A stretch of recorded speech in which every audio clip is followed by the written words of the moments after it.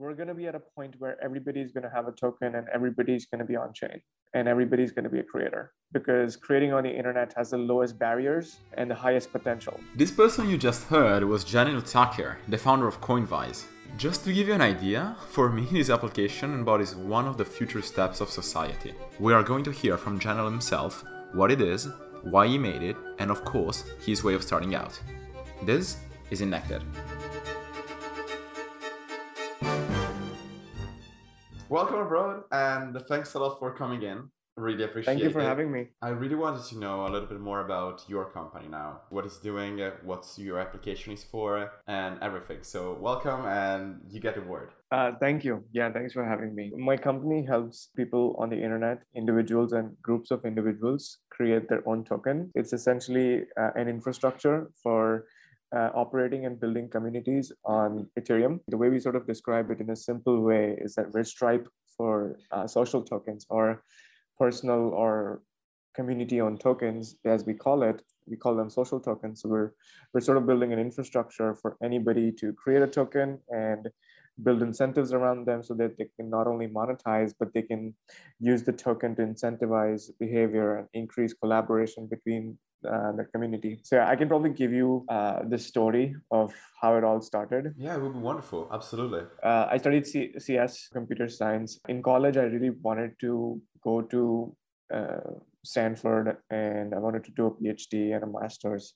So in my sophomore year, I started doing research because that was the thing that you needed to do. You needed good research and you needed good GPA to get there. And I was very wrong and naive at the time, and we'll get to that. But at that time, when I was 18, it felt like the right thing to do. So I looked for a research job and I applied. I sent an email to every single CS and computer engineering professor in the department saying that, hey, I'm looking for this job. One of them actually interviewed me, and then they gave me the job of a research assistant. And one of the first things they told me to do was go research on and try to understand what this Ethereum thing is. And that was the start in about 2016 when I got into learning more about it. And it only got more interesting as we went forward. Then the professor I was working with was like, okay, why don't you actually participate in a few hackathons, because that's the best way to learn.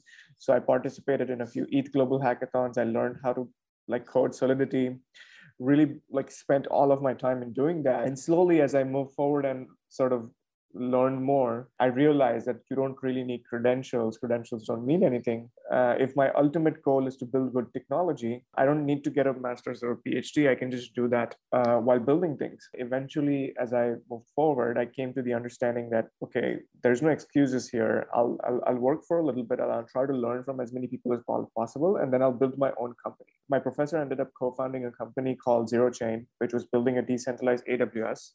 So I joined there and I worked for them for a little bit. Briefly, I also got to work with a guy called Fabian Vogelsteller, who was building Luxo in Germany. And they were working on this idea of reversible ICO, which was an interesting concept because at the time there were a lot of scam ICOs and it was a good problem to work on. So I did that for a little bit and I had a conversation with him. And Fabian was the co-creator of Web3.js, and Fabian also created the ERC20 token standard. So he was really one of the core people who built Ethereum protocol. And one of the reasons why developers are building these applications is because of his creation of the Web3.js library. I saw that and I had a conversation with him, and he said that the next wave of, or next chapter of crypto is going to be led by consumers, DAOs, and individuals owning these tokens. I personally really wanted to work in DeFi at the time, but it seemed like NFTs and this concept of building a social network was the best way to scale it to the next billion people. One of the things that I love crypto for is that it decentralizes power and it gives people freedom. So I started building this idea of a social network.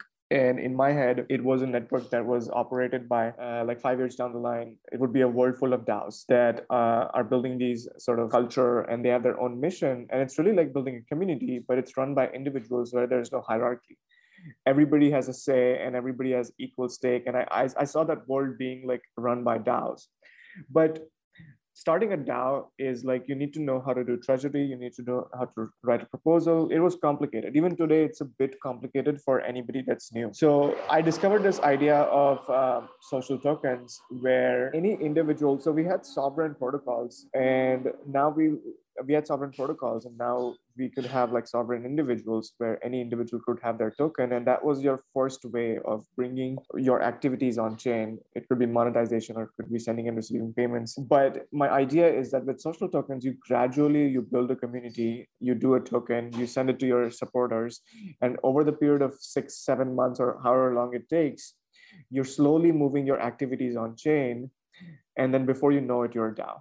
So it was a better way to achieve that goal in a simple way and still bring it to mainstream. So what we're doing at Coinwise is that we started out with anybody can create a token for free on Ethereum. They can have their own token. You can name it whatever you want to call it. It could be my name Jenil, like it could be any token that represents individuals or groups of individuals. And then that token represented some kind of ownership in that group of people or individuals. So imagine having like something like an Elon Musk token where you can bet on the individual itself instead of companies. And that's a good way for aligning through the success. If you're a Justin Bieber fan, you get successful as Justin Bieber does too, because right now there's no real way to quantify that kind of relationship. So tokens are not just money, but they unlock equity in individuals. So anybody can create a token, send and receive them on Coinwise, and then build incentives. Like you can incentivize behavior or participation through, like you can give out rewards, you can set up bounties for getting work done for your token. So there were a lot of these nuances that we built around incentives, but really the core is that anybody can create their token, manage it, and send and receive them. And that's how we started Coinwise with. And today we're operating on Ethereum and Polygon.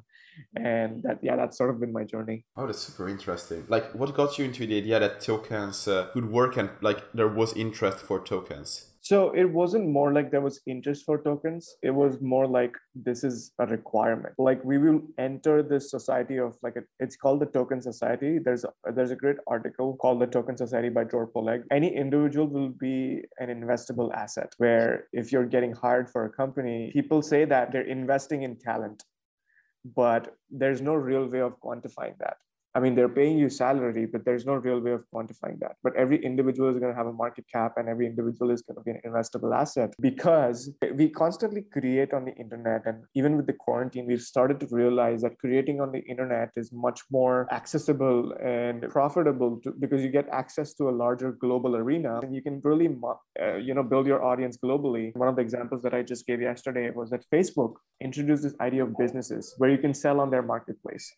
So it was a blend between social and work, where you transacted with people that you didn't trust. Either you're buying a laptop from someone, if you're buying even a car from someone, if you're buying event tickets from someone. We already see these kinds of things happening. We already see people paying on OnlyFans, or we already see people paying to their favorite streamers on YouTube. We're already seeing that blend between social and work. But what crypto unlocks is ownership in somebody's success, or ownership on individuals, and everybody becomes this individual like asset that can be invested in. And all of these relationships are now quantifiable, and nobody can take you down. It's pseudo anonymous, so you don't have to reveal your identity, which means that you're represented by your Ethereum address, your wallet address, and that's it. You build merit based on your participation and ownership in these communities, not just on your profile and where you're from and all of these metadata that you just give away for free to these companies. But the core of it really is economic freedom. You're really building your own economy when you do your token, because now you have sort of people that support you, and all of a sudden they're now your community, and everybody's aligned because they're sort of holding ownership in you. So if you get successful, everybody around you does too. So that's what it does. It decentralizes power. So you don't give power to Facebook, you give power back to individuals, and you give people economic freedom. No, it's very interesting. It's really interesting as a concept. And no, actually not like think of it. It's really different from the standard. Yeah. Is the person who is sort of tokenizing himself, is he losing something by doing this? I mean, it's, again, we'll go back to the internet. You can really tweet anything, and you can really create anything on YouTube. You don't have much to lose, but you have a lot to gain if you do it right. It creates its own version of inequalities, because certain people get successful, certain people sort of are in tail end of things where the competition is brutal because everyone has equal access to these things. All you need is internet. But tokens, it's very similar. It's almost acts like the internet, but it sort of quantifies every relationships, and the exponential growth that you will see with sort of like your community and growing it is much better than just creating on the internet, because there's no sort of like, if I'm helping you, there's no sort of, way for you to grow your community. So that's how I think about it, is it's really like the internet. Just to go a little bit through the process, what would it take for a person to tokenize himself, or a company of his, or a work of his? Yeah, so it's fairly simple. You would put in the token name and symbol, and that's it. You would select a framework that suits you. So if it's a personal token, what you could do is, hey, like if you join our Discord, you can earn 50 tokens. You can, bet on my life, or like what I'm going to do. So if I wake up at 5 a.m., token holders can sort of get those kinds of access to weird experiences that you can create. If you want your neighbor to keep the music down at night, you can reward them tokens for that. So there could be like these weird use cases that you can do with it, or you can do even a human IPO where you can fundraise, which one of the initial examples of Alex Masmej did, where he fundraised about $20,000 through his personal token. It was more like a human IPO offering. If you're creating a personal token, or if you're creating a community token, if you're creating a DAO, you would pick the framework and the use case that fits you. And then based on that, you would just create the token. It takes less than 30 seconds. All you need is a wallet, and which is pretty simple to get. And then you have your token creator, you can manage it. Then you can be like, okay, now I can create a Discord, and I can integrate like a Discord bot for sending and receiving it, or directly do it from Coinvise. And then you can create like sort of rewards and bounties. So if you contribute and if you create content for me, I'll give you 400 tokens. If you do that for me, I'll give you 500 tokens. If you, retweet this tweet or follow me, I'll give you 50 tokens. So you can really create your own community and brand around what you want to do, and then sort of grow, and that you're sort of betting on individuals instead of platforms. And that's the token economy. Okay, this is going to be the last digression in this direction. Yeah. But I'm super interested. So what does owning a token mean from a token holder perspective? So what does the person gain back from holding a token? Most people think of tokens as money, but it's actually not that financial. What tokens unlock is ownership. And what that ownership means is that if it's a group of people, you get a say in any kind of decision making. So let's say I'm a 37% holder of a Mattia token, then I get a say in like what your direction is, or what you're going to do next, or at least advise on it or weigh on it. And I get to unlock experiences. So you can be like, if you hold X amount of these tokens, you can get to come on my podcast and you can get one-on-one advice from me. One of an interesting example was a lawyer that did his token. And if you own or have ownership in his token, you get legal advice. Or if you are somebody who's doing content, running a newsletter, if you are sort of a token holder, you get access to premium news or premium content that is only available to them, or jump on Clubhouse and ask questions to them. So it unlocks experiences, and it unlocks sort of ownership and future success. So if you get successful, the token itself is going to be, going to be successful. And that sort of, aligns me because I'm a token holder. So you can sort of invest in the value which a person is going to provide later in the future, right? Right. So you're really investing in not the money or speculative aspect of it, but really you're investing in the individual's like success and what they create. Like you're extracting value through that token, right? And that value in this particular example could be premium content. And it's really, so you can change the token like amount, or like you can make it fixed that whatever the token amount is going to be, it has to be attributed to, let's say, $20 a month. And you can do that. But the core idea there is that you're unlocking sort of this idea of not just premium content, but whoever's contributing to that content, it's not just to your team. Now you can incentivize content from your community itself. And I'll give an example. We work with a community called Global Coin Research, which was a news company that was working on this idea of decentralized journalism. So instead of them like writing news on their platform, they're crowdsourcing content directly from their community of, like, say, 10,000, 20,000 people, and they're getting paid to create content. So instead of the team of like 5 or 10 people creating content, all of a sudden, 10,000 people are creating content.